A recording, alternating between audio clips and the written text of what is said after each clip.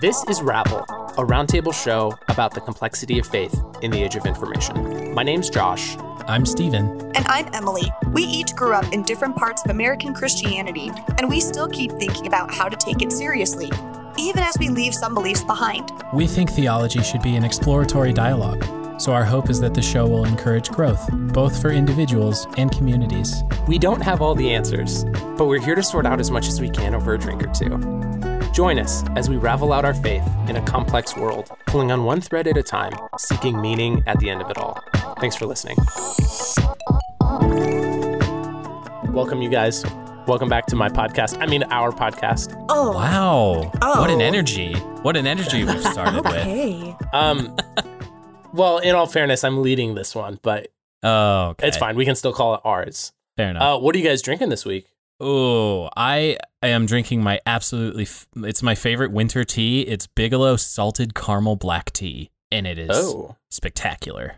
That sounds delicious. I am drinking a Sprite, but it's the spiced winter cranberry flavor.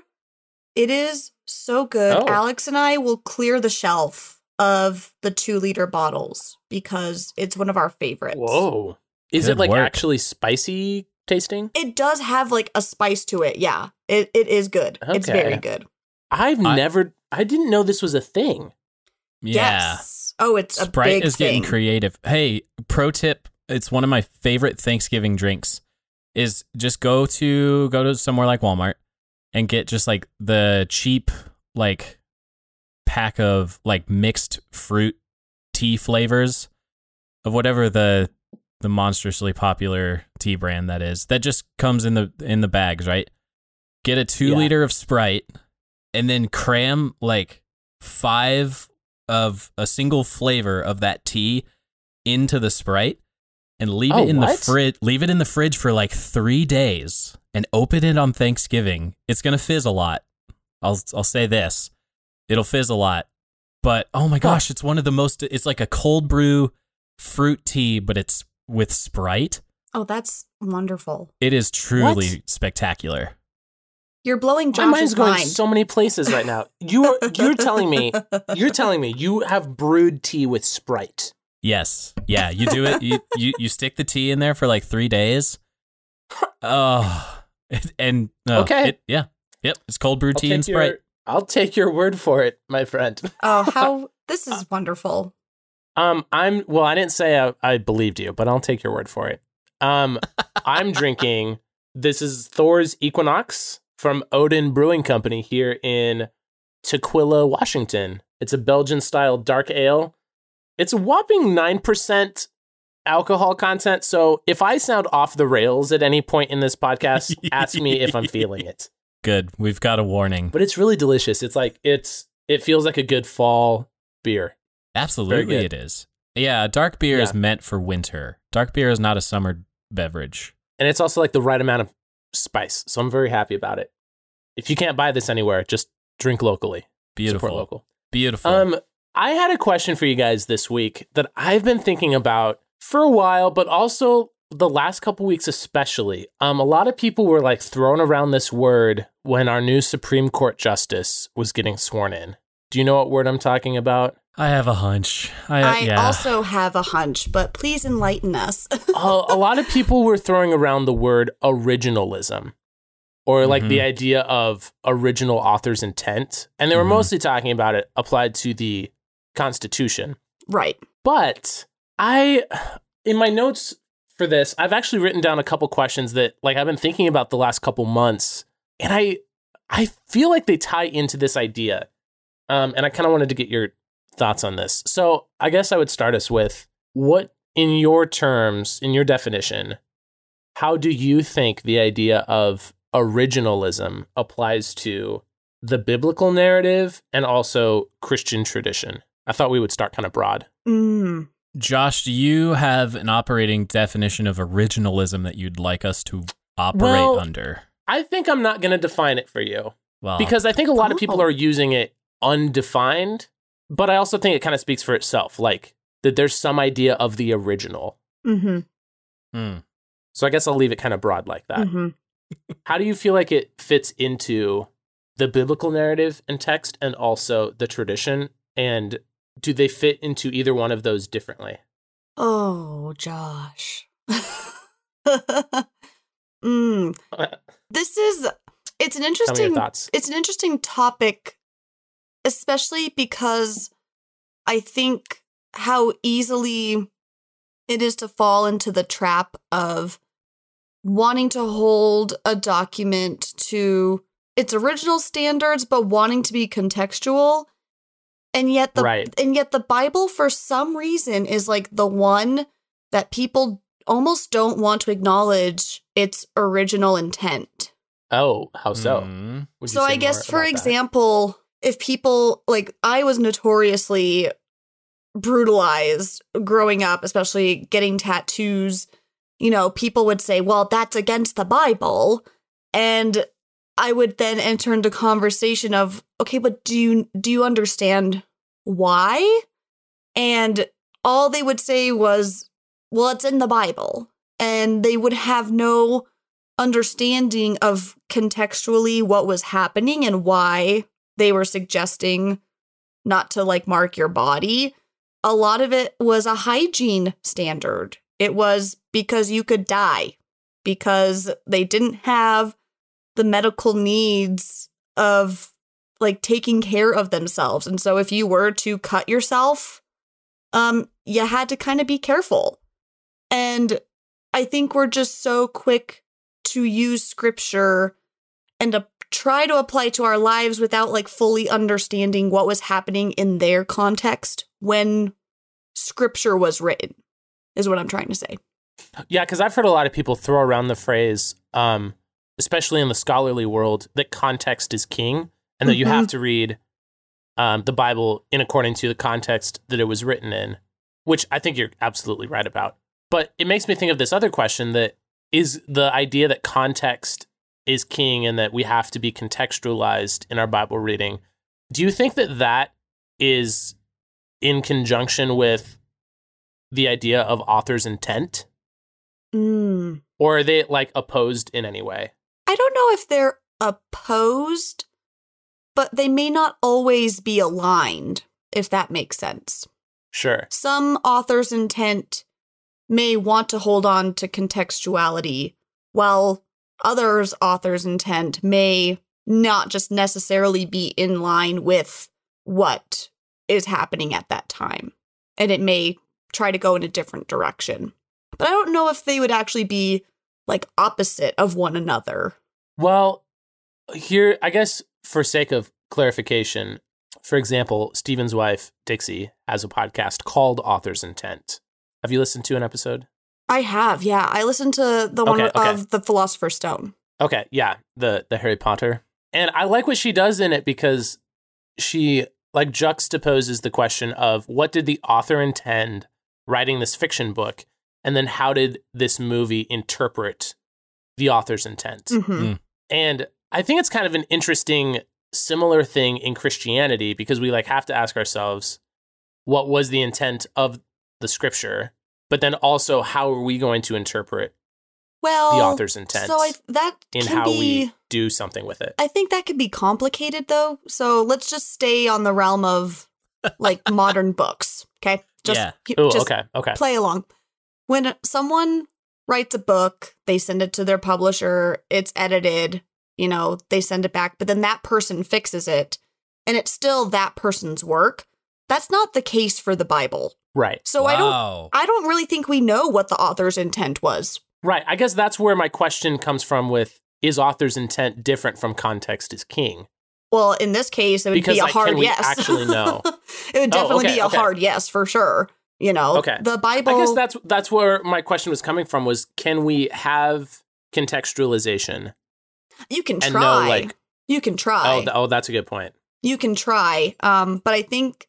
I don't really know if there is a yes or no answer to that, because we are trying to contextualize. That's something that's abstract and at some point can be on a very individualistic level that you can try, but I can't contextualize something for someone else who is not in my context. Right. That's a good point. But I also think that there's a lot of people throughout history that have misused the Bible to mean things that I don't think it means. So I feel like we do have to have an idea of, no, the Bible, like, even if there's like some really ambiguous parts, like it didn't mean that. Sure. Yeah. Like I heard this interview a while back, and the guy being interviewed mentioned, I don't even think the conversation was about this. He just like dropped this nugget out of thin air, and I've like latched onto this. He brought up the concept that regardless of whatever truths there are in the Bible that are scientific or historic or biographical, we have to remember that the type of truth that the Bible is trying to communicate is primarily spiritual. And therefore, like, that's the focal point. Sure. That if we as Christians believe that the Bible's leading us to Jesus, it might contain these other types of truth, but that's not what it's primarily concerned with. I like that. I really like that. And so I think that helps me make sense of the author's intent, quote unquote, of the Bible. Like, even though there's multiple authors of the Bible, sure, like we can still see it as this narrative that's spiritual. Right. Especially when you have, I'm just thinking like the birth narrative, and I know we're going to touch on this at a later episode, but there are 3 different stories of the birth narrative. There are 2 creation stories, and or there's 4 gospels. There's 4 gospels. How many prophets? You know what I mean? Like, there's just so many. And even like some of the books of the Bible, I'm just thinking of some of Paul's letters. We aren't even 100% sure if he wrote some of them. Right. Like, we don't even know all of the authors. So actually, I like that you brought up the birth narrative, and we're like touching on the different gospel perspectives, because I think that's a good example of like none of them, like they're all describing the events, but none of them are the original event. And so in my mind, I feel that if someone is trying to make an appeal to originalism, and that we have to get to like what the Bible originally meant, also has to reconcile the fact that the text in itself is like a description of something else. Exactly. Especially because the Gospels kind of build off of one another, and yet we don't know where the first one built its stories and information from. Right. We really don't know. There's the whole Q document thing. Yeah. Oh, I love the Q document. not QAnon, but the Q document, the original QAnon. Just kidding. Okay, but so this is what also leads me to ask it about the Christian tradition, because there's like more of a linear, I think, there's more of like a linear progression where we can like look back to the original church, like the church in Acts, for instance. And we can be like, that's the original church. So where do you think the idea of originalism ties into the Christian traditions? Because now we have thousands. Oh. Is context still king there? Like, are we still trying to like harken back to original meaning?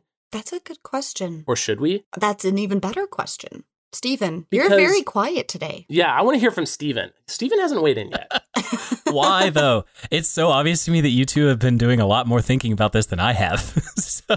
So now is a chance for you to think. Yeah. Okay. Okay, so Stephen, let me ask you more of a pointed question. I've kept the questions kind of broad. Do you think that the church today should look like the original church in Acts? Because that was the first church. Okay. Like, do you think that the fact that it was the original form means that that's what we should search for and model after? This, I think yes. Oh, okay. What I like about the early church model, you brought up the book of Acts already.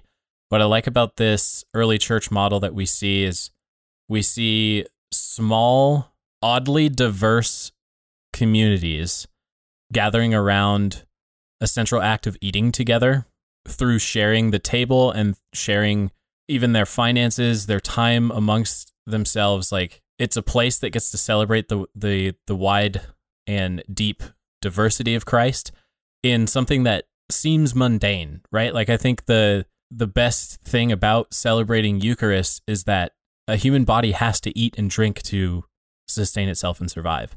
So when Jesus chooses to claim this bread and this cup as my new covenant formed in my body and blood, it's like, yeah, that's because first of all, your individual bodies need this to sustain itself. But then as we collect ourselves into a body of Christ, we're building something new here. And what I like about the early church model that I see in Acts is like Paul can write to a church, but he can't and doesn't, to my knowledge, really address any leader or pastor. Like it's a pretty flat, decentralized model of people collecting themselves together and supporting one another, but they don't necessarily have to create for themselves a little republic in its own right. Like they don't need the pastor up front doing all the speaking, and they don't need to create all these like these teams or whatever. It's like, no, these are just families getting together and making sure their needs are met.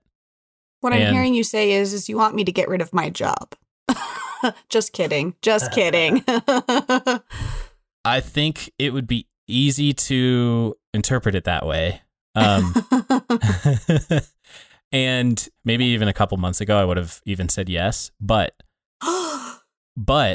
what I think, if a modern church can successfully decentralize enough, I guess like this is the classic like small group model, and then we collect ourselves on Sunday. Like the way I picture it is like the church of Ephesus was like the small group of Ephesus, and yet Paul is the guy that they get to encounter every once in a while, and he brings new insights. He sends them letters about things he's hearing about. He even starts offering other churches updates from churches around them or from other churches he's partnered with, right? Like, oh yeah, and by the way, these brethren over here say hi. I think we get to do that on a Sunday morning if we're doing it right, but it inevitably just becomes about the Sunday thing, and then we lose the vision of the decentralized sitting around a literal table, sharing food, sharing heartache, sharing joy, and getting that deep sense of community through it. Well, what I'm hearing you say is that you like it. You like the idea of the original church because of the like casualness and the non-institutionalized like beginnings of a religion feel. Yes. Yep. Agreed. Right. Okay. If you're listening to this, by the way, and you want to hear more about where we're at in relating to church, go back and listen to our Church in the Age of COVID episode.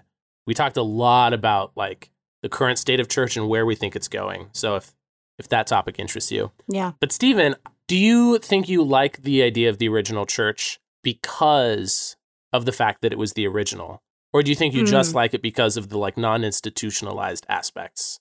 It's like, do you think we have to get back to the original, quote unquote? 6 of one, half a dozen of the other, I guess. Sure, okay. The institutional stuff bothers me, and I think the way that the original apostles, that's the type of community they set up, right? And I think given their time and proximity to Jesus, I think they may have had their finger on the pulse there, and I think that's worth paying attention to. I think you're right, but this is what's rattling around in my brain. The idea of originalism being applied as a construct to like our constitutional law and like the conversation of author's intent, I think is interesting.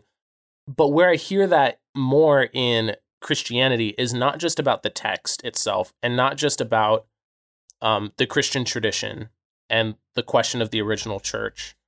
But I also hear people throwing around the phrase like God's design or God's ideal.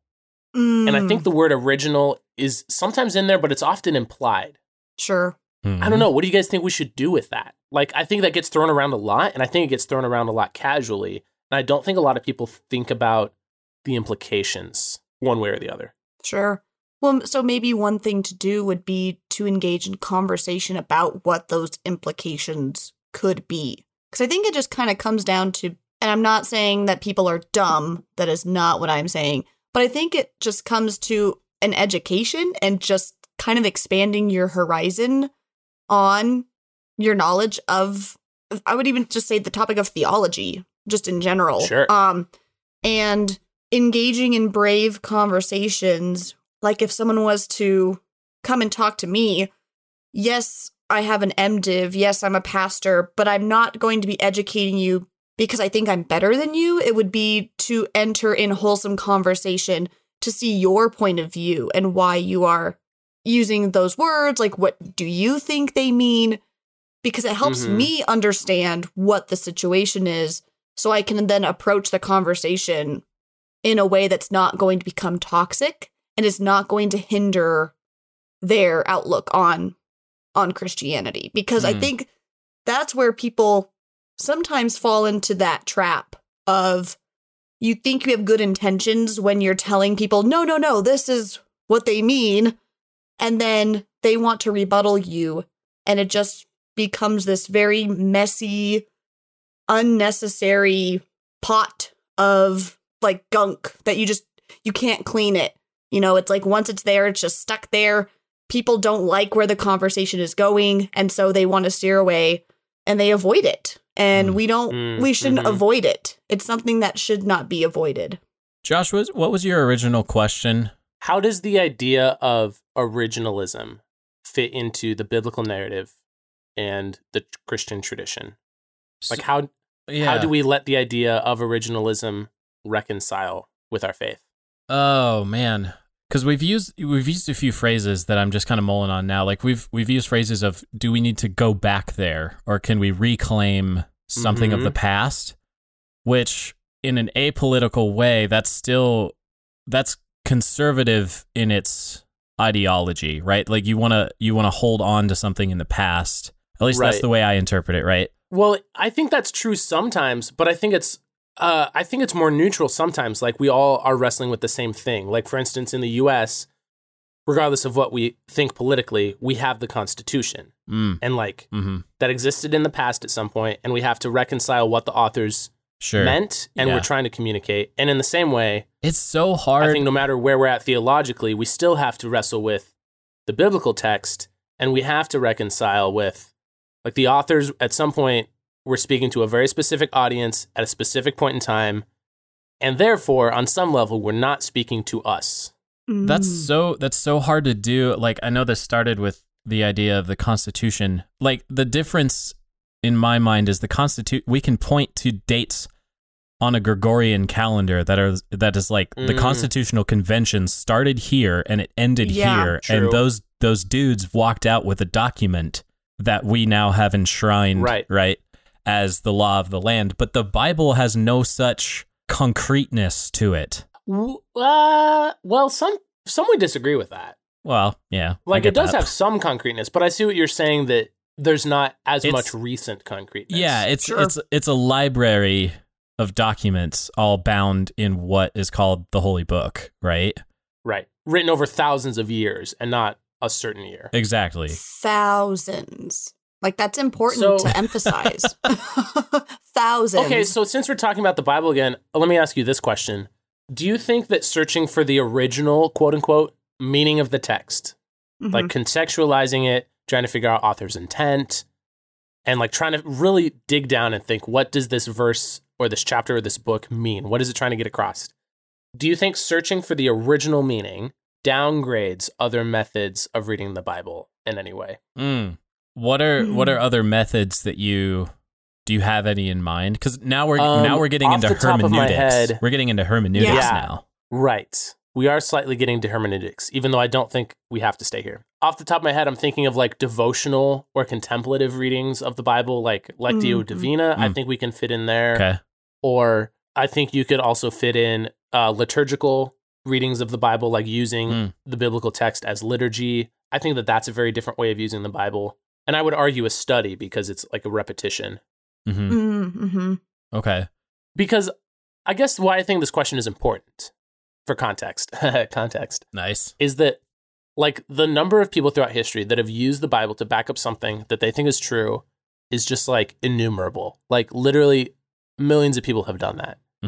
Hitler, Copernicus, Galileo, like everyone's done it. Yeah. I've done it. You guys have done it. So I think that we need like some sort of basis to be able to say like, that's not what that means. Like if you read that in context, that's probably not what the tattoo verse is trying to get at. There's probably something deeper. Like there's something beneath the skin. There's something beneath the skin of like what this verse is trying to say. And I think we need some sort of basis, like to be able to say, do you know what I'm saying? Yeah. That seems like it. But I also don't think that searching for the original meaning if we can get there, I don't think that necessarily downgrades other ways of reading the Bible. It may enhance it, and it may just not do anything, It may just be. What do you think we should do with the phrase about God's original design or God's intent? That's very hard. That's hard right there. You're asking me to answer a question about what I think God, I don't know. Because do we really know God's intent? I don't think we always do. Could you? I think we have a personal we may have a personal understanding, but it may not be in line with other people's. And then that's, again, where we fall into this very easy spiral of debates that turn ugly. So using the word original, my brain just brought up for me a theology of original sin. And then it brought me back to Genesis. So I'm actually not going to go down the original sin train here, but this is what got me to Genesis. So okay, permit me to think out loud for a second. I have been in love with Genesis 1 and 2 for a good number of years now. It's hard to say that you shouldn't be, but I mean, something we classically hear is the story us as humans tell for some reason only starts in Genesis 3. Like, we start with a fall. We start with sin entering the world through disobedience and realizing we're naked and feeling shame and whatnot. But I mean, so if we want to get back to what was God's original intent, flipping 2 chapters back and saying, hey, we had paradise, we had a garden. But so the word paradise indicates a walled garden.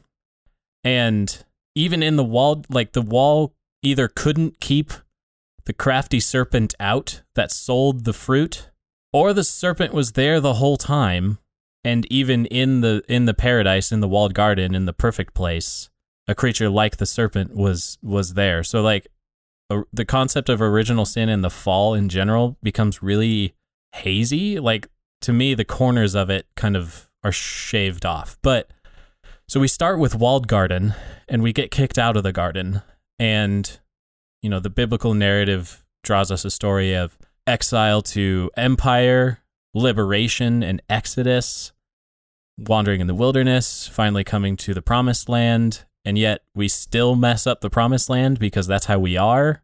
We try judges, we try kings, we get carried off by more empire, and eventually we get Jesus, right?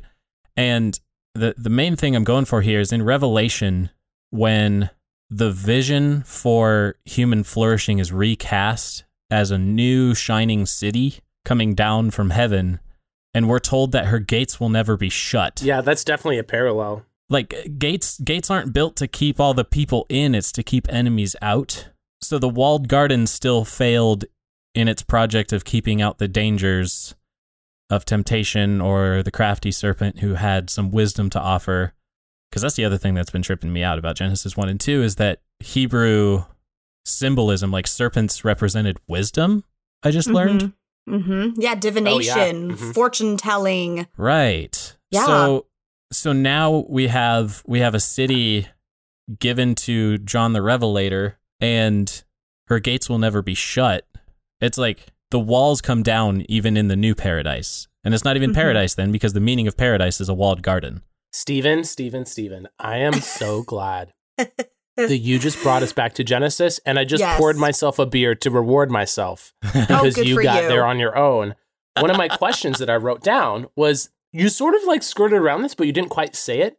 I think that a lot of people, and Christians included, have this idea that original, for some reason, means the best it could have been. Original is perfect. And I think we have that idea when we apply it to the Garden of Eden. Yes. I think we have this in our mind that God's original design must have been perfect and everything it ever could have been. But Revelation gives us something even beyond that. Yeah. Even though it was quote unquote paradise in the beginning. So here's a question. Should Christians be vegan and strive to be vegan because of God's original design? Ooh. If that's the way it was in the garden, is that what we should be seeking? I want to say no, only because I love bacon.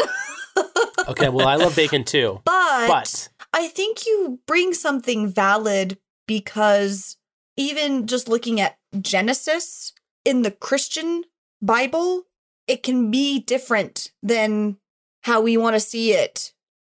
You know, like I had this issue with someone in my church who I refer to the Old Testament as, you know, the first 5 books, the Hebrew Bible. And they're like, no, it's the Old Testament.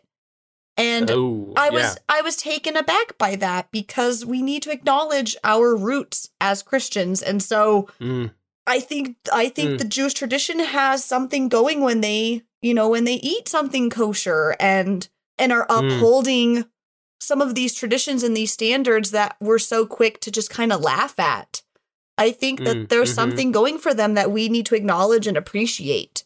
So as much as it pains me to think about never eating a steak again, I don't think it would hurt to do that. I mean, there would definitely be some repercussions because then we would have an overflow of mammals and then like hunting, like, you know, we could utilize it for not as a means of getting food, but just as a means of preparing for shelter or for whatever. But I don't know. I like your point about like we can still honor the past and like where we came from. I like your point about that. Yeah. But I don't think you're hedging your bet on we should do that because it was the original intent. No, I don't know. Right? Yeah. Okay. I guess that's what I'm asking. Like, should we seek out what we had in the garden and what we had originally because it was original? Because I think, I guess why I'm asking that is I think people assume that because it was original, that's therefore an obligation that we need to get back to. Yeah. Wow. So my answer about getting back to what the early church looked like in Acts, that definitely sounds like, hey, this is the way it was originally when, you know, a religion started being built around Jesus Christ. But now my answer is hell no, because I like what I just laid out there. I legitimately think that even God's vision of the perfect place, the good place. I mean, that's a show we could talk about, but God's vision of the place beyond death and where all tears will be wiped away and joy abounds and reunions happen. Like it's something different than what we're given originally. Like walled garden to thriving urban city with no gates to keep anyone out. So I even think the ideal evolves from the first to the last chapter of the Bible. And I think that provides us a trajectory to hop onto. Like we're hopping onto, forgive the politicized word, but like we're given an opportunity to hop onto something of a progressive stream of learning how to be human. Well, when we kind of even see that in Jesus, like you've heard it said, but now I say to you, this is what it means. Right. Actually, I agree with you, Stephen. I think that the Bible itself tells us we're not supposed to go back to that original paradise. Yeah. In the meat example, we see Peter. I mean, we could talk about the ethics of veganism. I think that's a separate discussion. I'm so glad you're bringing up this like Peter vision. Yes. Yeah. That vision with Peter where God says, like, don't call unclean what I've called clean. Yes. And a lot of people use that as the justification for it's quote unquote okay to eat things non-kosher. Right. And it's ethically okay, according to the Bible, to eat meat. I think that's a separate discussion, but I think that in itself poses the conclusion that we're not supposed to go back to the garden's ideal. And then that's later confirmed in Revelation that like what happened before, just because it was the original does not mean that that's the way it should always look. Yes.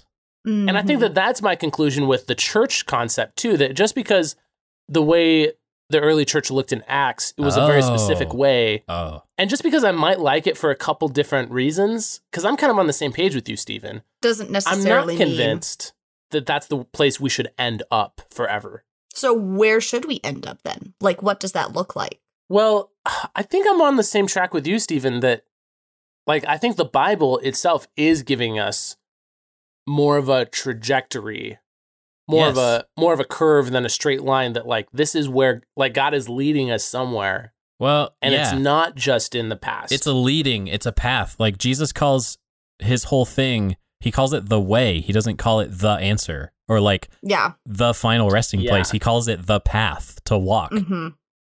Well, and I kind of think about the same thing in terms of like, if we're going to search for the original quote unquote meaning of the biblical text, I think we can like talk about that scholarly and historically. Like, oh, there is this context around this chapter, or like this is probably what it's referring to in their culture. Like we can talk about that. But if we like only stay there, it like doesn't lead us into like absorbing Yeah. the text for our own personal lives.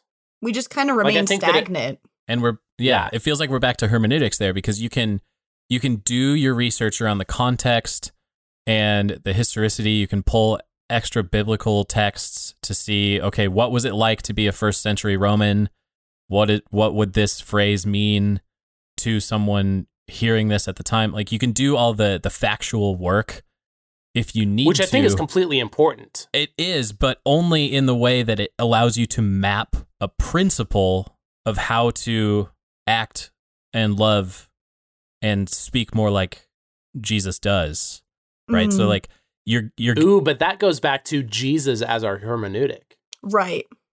right? yeah, Yeah.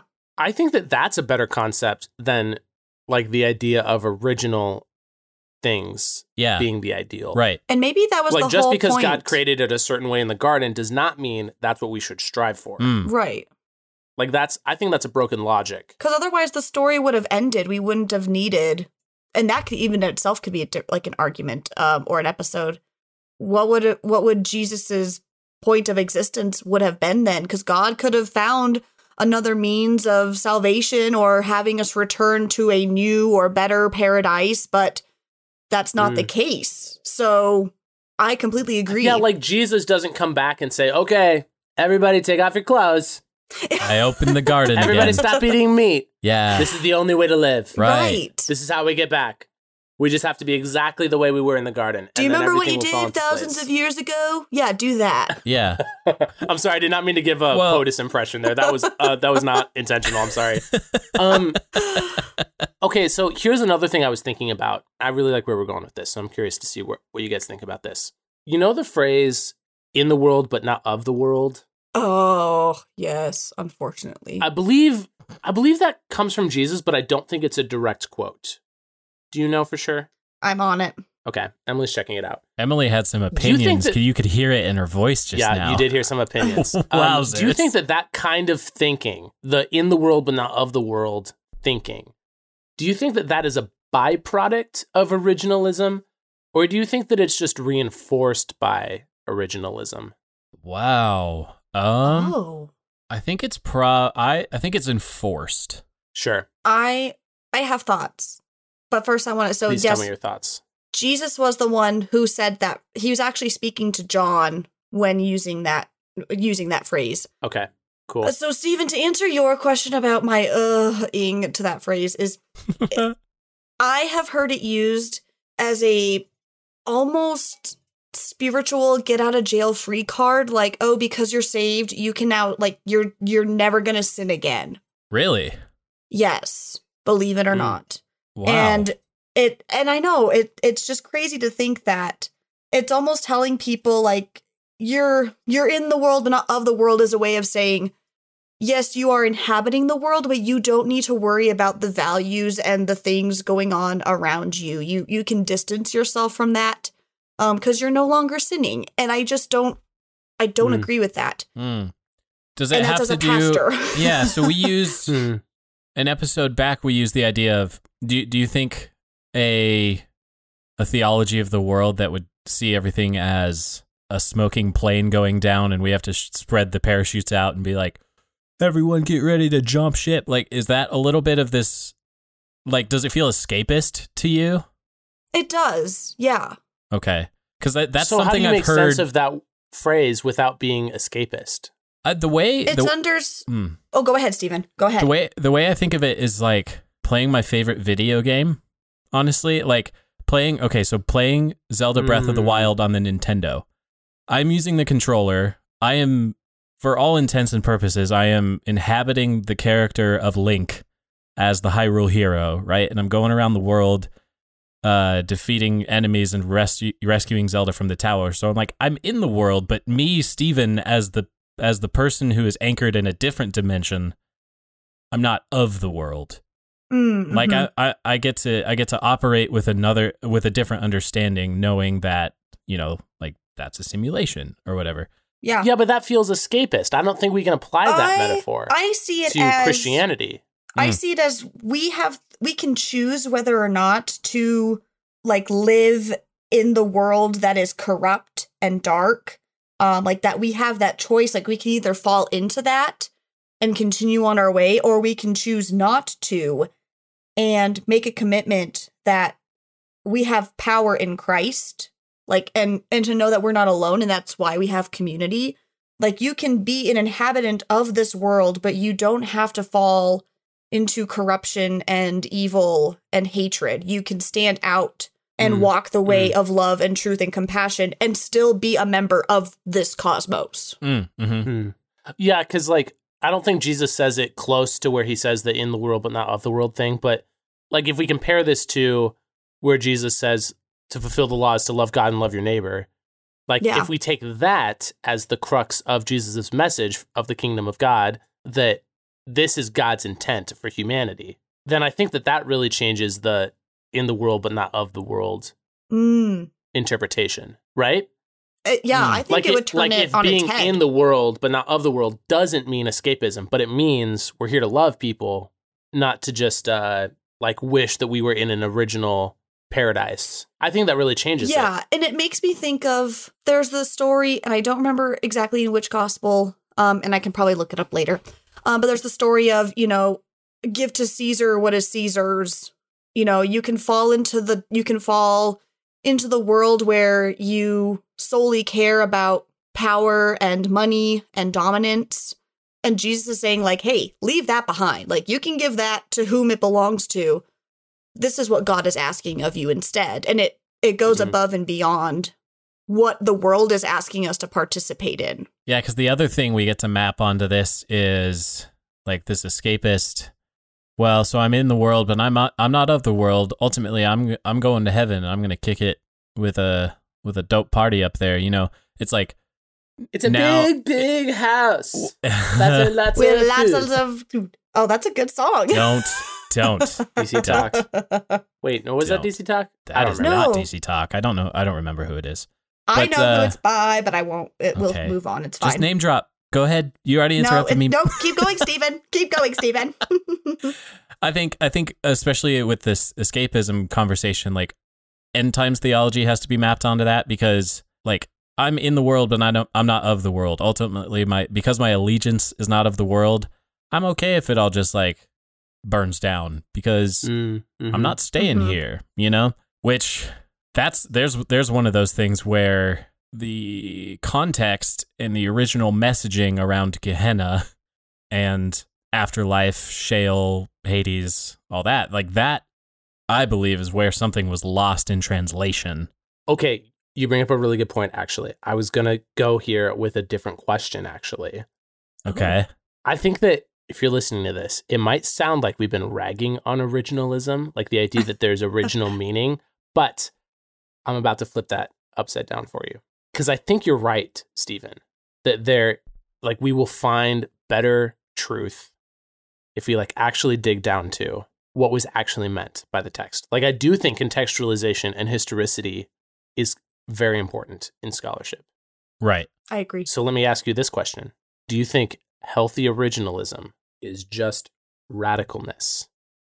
Like the idea that radical actually just means back to your roots. Like radish and radical come from the same root word. It just means root. Like radicalness doesn't mean extreme. It just means rooted, back to your roots, back to the origins. So I think we can agree that originalism can be used healthily and unhealthily. It can be used like Hitler used it to be I think that the original Aryan race was the best race. Original means perfect. But I think we can use it healthily also. Mm-hmm. What do you guys think? Yeah. Yes. I definitely think we can, but I'm back to, well, Josh, building on something you said, we have to keep in mind that the Bible, if the conversation stays in the Bible, we have to come back to the fact that ultimately it is trying to convey a spiritual truth. So Right. a healthy originalism and like pulling extra biblical contextual clues from other texts and whatnot, where, you know, we're pulling together the facts and what we know about the culture of the time. We're pulling all these things in to inform, again, like the spiritual principle that we get to lift out. And I think that spiritual principle, if we do the work of healthy originalism, is like the root of what was trying to be communicated. Do you think that, I'm kind of forming this question out loud, so help me out here. Do you think that original design, like God's ideal, is the same thing as orthodoxy? Or do you think that people interchange them? I think Ooh. people interchange them. But I don't think that's what I they're think. equivalent. I do not think they're equivalent. Okay, so what would be the difference? I think orthodoxy is man-made. Oh, okay. Orthodoxy is But are you trying to discount it by saying that? maybe a little bit, but I mean, Okay. this is a late time to introduce the concept here, but Well, I'm thinking of orthodoxy as like God is Trinity, like really basic early Christian constructs right. Mm-hmm. versus like I think people use the term God's design or like God's original ideal when they relate to the biblical text and when they're trying to perpetuate certain like very specific doctrines. Sure. Trinity is a good example though, because that concept had to be theologized by man to be Right. arrived at. It's never explicitly taught or Mm-hmm. Spelled you- out in the Bible. exactly necessarily. Right. like we're not Well, we're it not was even given an disagreed amendment. on. Yeah. So in that way, I think that orthodoxy is still man-made, but Yes. maybe I'm not willing to say that equals it should be discounted or trusted less, because, so again, this is a very late time in the episode to introduce the idea, but when we come to the Bible, I thought you guys were going to get to this way before, so if sorry. we have Oh, a sorry. view of inerrancy in mind, Mm-hmm. then it would be easy to say Bible written by God equals perfect, orthodoxy built up by man equals fallible. Mm. But if you don't approach the Bible as inerrant or infallible, I don't think people who think the Bible are without error think that orthodoxy is wrong. Is that what you're saying? no, I'm just, Or do you There's mean a- just like more subject to error and correct. disagreement? Yeah. Okay. There's a psychology at play if you approach the Bible as an inherently perfect document, Mm. inherently inerrant, right? Versus if you view it as an inspired text, like Sure. men and apostles, disciples were inspired by the Holy Spirit in them, and they wrote these inspired texts to us that we can now learn Mm. spiritual principles by lifting them Mhm. out after doing the healthy work of originalism on it to make sure we get what Paul was trying to get at, you know, like in one of his Mhm. letters. Yeah, that just has a I don't know why I thought of this example, but maybe this will help a little bit. sure. I just thought of the example of a recipe, like a baking recipe. It would be kind of dumb of us to like stick our foot in the mud and debate whether or not the person who wrote the recipe means like whatever the recipe has written. Like if we're like stuck in debating like, well, when they wrote 10 grams of salt, did they mean Malden salt or did they mean pink Himalayan or did they mean ground salt or like what did they mean? Like when did they write this? Did they write this before there was international trade? Or did they write this after we had like discovered that if you grind it a certain size, it changes the density of the pastry? Right. Yeah. Like it would be kind of dumb if we like just like only found ourselves stuck in debating the recipe versus like acting out the recipe. Sure. And then learning from Like that. we would find out whether or not it worked if we like bake the recipe. And I think that that's where I'm like really finding myself still thinking about this question. Like we will find out the truth if we like act it out and find out whether or not it actually matches up with Jesus. Yeah. Mm. And to Yeah. me, that's what makes the most sense in terms of like what's the original intent is if we like stray too far away from the idea that the Bible is trying to communicate spiritual truth that leads us to Jesus and not other truths that might be scientific or historical or biographical, even though it might communicate some of those truths. But if we get too far away from the idea of it's trying to communicate spiritual truth, I think that we will distract ourselves from acting out the faith that we find ourselves having in the personhood of Jesus. I like your recipe Does that sound example. too far off? No. And I like that you brought up the recipe example because it reminds me of, let's say you have a recipe and you're given the instructions, preheat your oven at this temperature. You measure this and this and this. And then when it gets to a part where it's like, sift the flour and sugar together. And someone says, well, I don't know what that means, so I'm not going to do it. And then they continue on with the recipe. They have their final product and they're not pleased with it. And they say, well, this recipe wasn't right. I followed everything in this recipe, except they skipped a very important step, which was sifting the flour and sugar. And I think the same goes for how we interpret the Bible. Well, I think that's exactly why we have to have like a healthy idea of originalism, because we have to be able to say, oh, no, you skipped a step. You didn't sift the flour. Like it said to sift the flour. Do you know what that means? I think we have to be able to, especially if the text is going to be a very central point in our Christianity. And I think it has to be because it has been. So we have to like figure out how to wrestle with it. But I think we have to be able to like point out to people, no, like the way you're using it, it doesn't mean that. I don't think. I think we also have to be careful of, well, I don't like that recipe because it's asking me to sift flour, so I'm going to go look for one that doesn't require me to sift flour. I think we fall into that. We're reading the Bible. We say, well, I don't like this part of the Bible, so I'm just going to gloss over it. And the rest of the recipe is fine. The rest of the Bible is fine. Emily, how did you get past people who like were trying to use the Bible to tell you couldn't have tattoos? How did you do that? Because I don't have tattoos. I've never had to deal with 19, 20-year-old me would immediately jump into the, oh, well, did you eat shrimp earlier today? Did you eat clothes made of blended cloth? Do you have your hair in a braid? Did you say, did you eat clothes? No. Did you wear blended cloth? Gotcha. I would play the game of the Bible thumper. And as I got older, try to use the Bible against them. Yes. And as I got older, I learned that was not life-giving. Like if they were doing that to me and it wasn't life-giving, why was I doing the same to them? It just didn't make sense. And so I quickly learned to hear the person out and to just engage in as much as it made me feel uncomfortable because one, they never ask me what my tattoos mean. They just want to point out that I have them and they just want to leave it at that. And they don't take the time to ask. And so I then take it upon myself to do the hard part and to ask them questions and to engage on their level. And in the end, to just say, we can agree to disagree.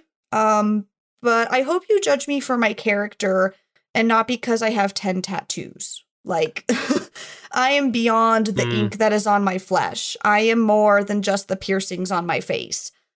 There is so much to a person that lies beyond the skin, the surface. We as bodies have so much to tell. And the fact that you are going to reprimand me for a choice that I made because you want to use biblical interpretation to back it up, I'm willing to engage in conversation, but I'm not going to fall into that trap because it's just toxic. I know of a pastor. I believe he's in Canada. His name is Bruxy KV. Oh, he might not be in Canada, actually, now that I think about it. Don't quote me on that. But he has a tattoo on his arm. It says Leviticus. Is it 18:19 or is it Leviticus 19:18? It's one of those, but it's the one verse that says, like, do not mark your skin. He's a pastor. And it usually sparks conversation with atheists because they're like, oh, yeah, nice tattoo. Real outdated, man. Like, that's funny. And he's like, oh, yeah, I'm a pastor. I think the same thing. I think that this verse is taken out of context. And he uses it as like a discussion point for him to like delve into like, this is why I don't think this is forbidding us. The verse is Leviticus 19:28. Oh, dang it. I was so close. I got the 9s and the 8s right. I think what's so neat is when Jesus calls us to love our neighbor, and I'm not saying in order to love someone, you have to know them, because you can love people that you've never met. But I think in order to live into truly loving someone, you have to take the time to understand them. And that's what I love about my job as a pastor is I'm able to get to know people and love them for who they are and to love the journey that they're on. And so when people ask me about my tattoos, I'm reminded of pastors that I've met that they used to be in biker gangs and they have all these tattoos and they share their life story of, I was in a dark place, or, I was in really rough times and God carried me through. So I have these things on me to commemorate, where I've been and who I want to be. And I think we can do the same in how we approach reading the Bible. And so, hands down, I agree. We need to have a healthy definition and understanding of originalism if we are to carry on what we are called to be as Christians. Whoa. Oh my gosh. Whoa. So wait, hold on. I've never thought about it like that. Oh my gosh. Hold on. I've never thought about like thinking of the Bible and like Genesis, Exodus, like wherever we're thinking about. I've never thought about it as like similar to tattoos. Like this is where I've been. This tells my story. This is why I got these. This is where our tradition has been. This is why we were telling those stories at that certain time. But this is where we are now. And now that you know, I've now never that you thought can about that. Now that you can open it and unfold and read and ask questions and inquire and discern, you can begin this journey of authentic love, and you can begin this authentic journey of exploration and understanding in ways that we may not fully understand if we don't otherwise. Okay, so what Josh just had an epiphany of is that the body tells the story of the person's transformation, right? And they get to point back to that tattoos and be like, yeah, when I got that tattoo, I was in the darkest place in my life. And then when I got this tattoo, that's when that changed, right? So the story, the word, becomes a body. John 1:1, in the beginning was the word, who we interpret to be Jesus, becomes a body. Right? Like so this is definitely something that should have been brought up in the last 65 minutes. But when we say the word of God, like Christians, I think our new mandate coming from the Hebrew Bible and entering into the story of the Gospels is that the word put on flesh. The word, like we have a Bible that gets to tell us the story that gets us to the body. But then the body carries the story into death and resurrection. And then even the body, after ostensibly an ascension, the body becomes a spiritualized idea of us becoming the body. Holy goodness. Okay, but I also liked that what we didn't do, I like that what we're not saying is that Judaism and the Old Testament was just Christianity without Jesus. That is so important. I like that what we're not saying is that Jesus was just the new tattoo put on the Old Testament tattoo to cover it up. Yeah. No. Absolutely I like not. that that's not what the metaphor is. That rather the Old Testament and the Christian tradition and the New Testament is just the story of how we got to where we are. Yeah. Whoa. I like that. Because I think you brought up a really good point earlier. I'm going to say it again. I think you were right, Emily, that like it's important to honor where we've come from and that there is this good idea of this was the original point. This is like where we started. And that's not a bad thing. That's good to acknowledge and that's healthy. But we also don't have to then conclude that that's where we have to go again to be able to have any sort of healthy idea of faith. Yeah. And I love that Emily gives me a gift every time she asks the question, is it life-giving? Because so if we're going to talk about originalism, and now that we've mapped the whole story onto bodies, and Jesus's body being one of them, like when he's asked by the Pharisees, who I do think can be mischaracterized, but when they ask him, like, what's the greatest commandment? like they're still holding on to their little scorecard and like the little like the golf pencil, right? And they're like, which one is the best? Like, how can I rack up the most points? And he's like, love your neighbor as yourself. And like, oh my gosh, I did I sat with that text for a full on like Lectio Divina session a while ago, and in my mind, like my imagination gave me that idea of like the scorecard and the golf pencil. But then I like when he says love your neighbor as your, or like love God and love your neighbor as yourself, these are the two greatest commandments. This is the distillation of the law and the prophets. Like I just imagine Jesus under his breath being like, didn't think I'd have to spell that one out for you. This is it, you guys. This is it. I think, Emily, I don't remember which episode you brought it up in, but I remember you bringing up something like the question shouldn't always be what would Jesus do, but like what would Jesus do, or like what should we do in our current 21st century point of view, and what is life giving, and that Jesus still gives us the tool and the rule of thumb, or you could call it the heuristic for what we should do, but the answer isn't always found in the text, in the original meaning, always. Right. And to be okay with that, I think is really important, because it can be, at least I know for me when I was younger, if I didn't find an answer in the way I was looking for, or in a way that I had hoped for, I thought it was wrong, or I thought that it couldn't be that way. Right. But really, it's okay. And to really full-heartedly be comfortable with that notion is really important, because that's how you move forward. That's how you you grow, and that's how you are able to engage with other people, because you know that there are other ways of engagement. There are other ways of living and being, and to know you are still being authentic to who you are, and to not have all the answers right there, because we don't have all the answers either.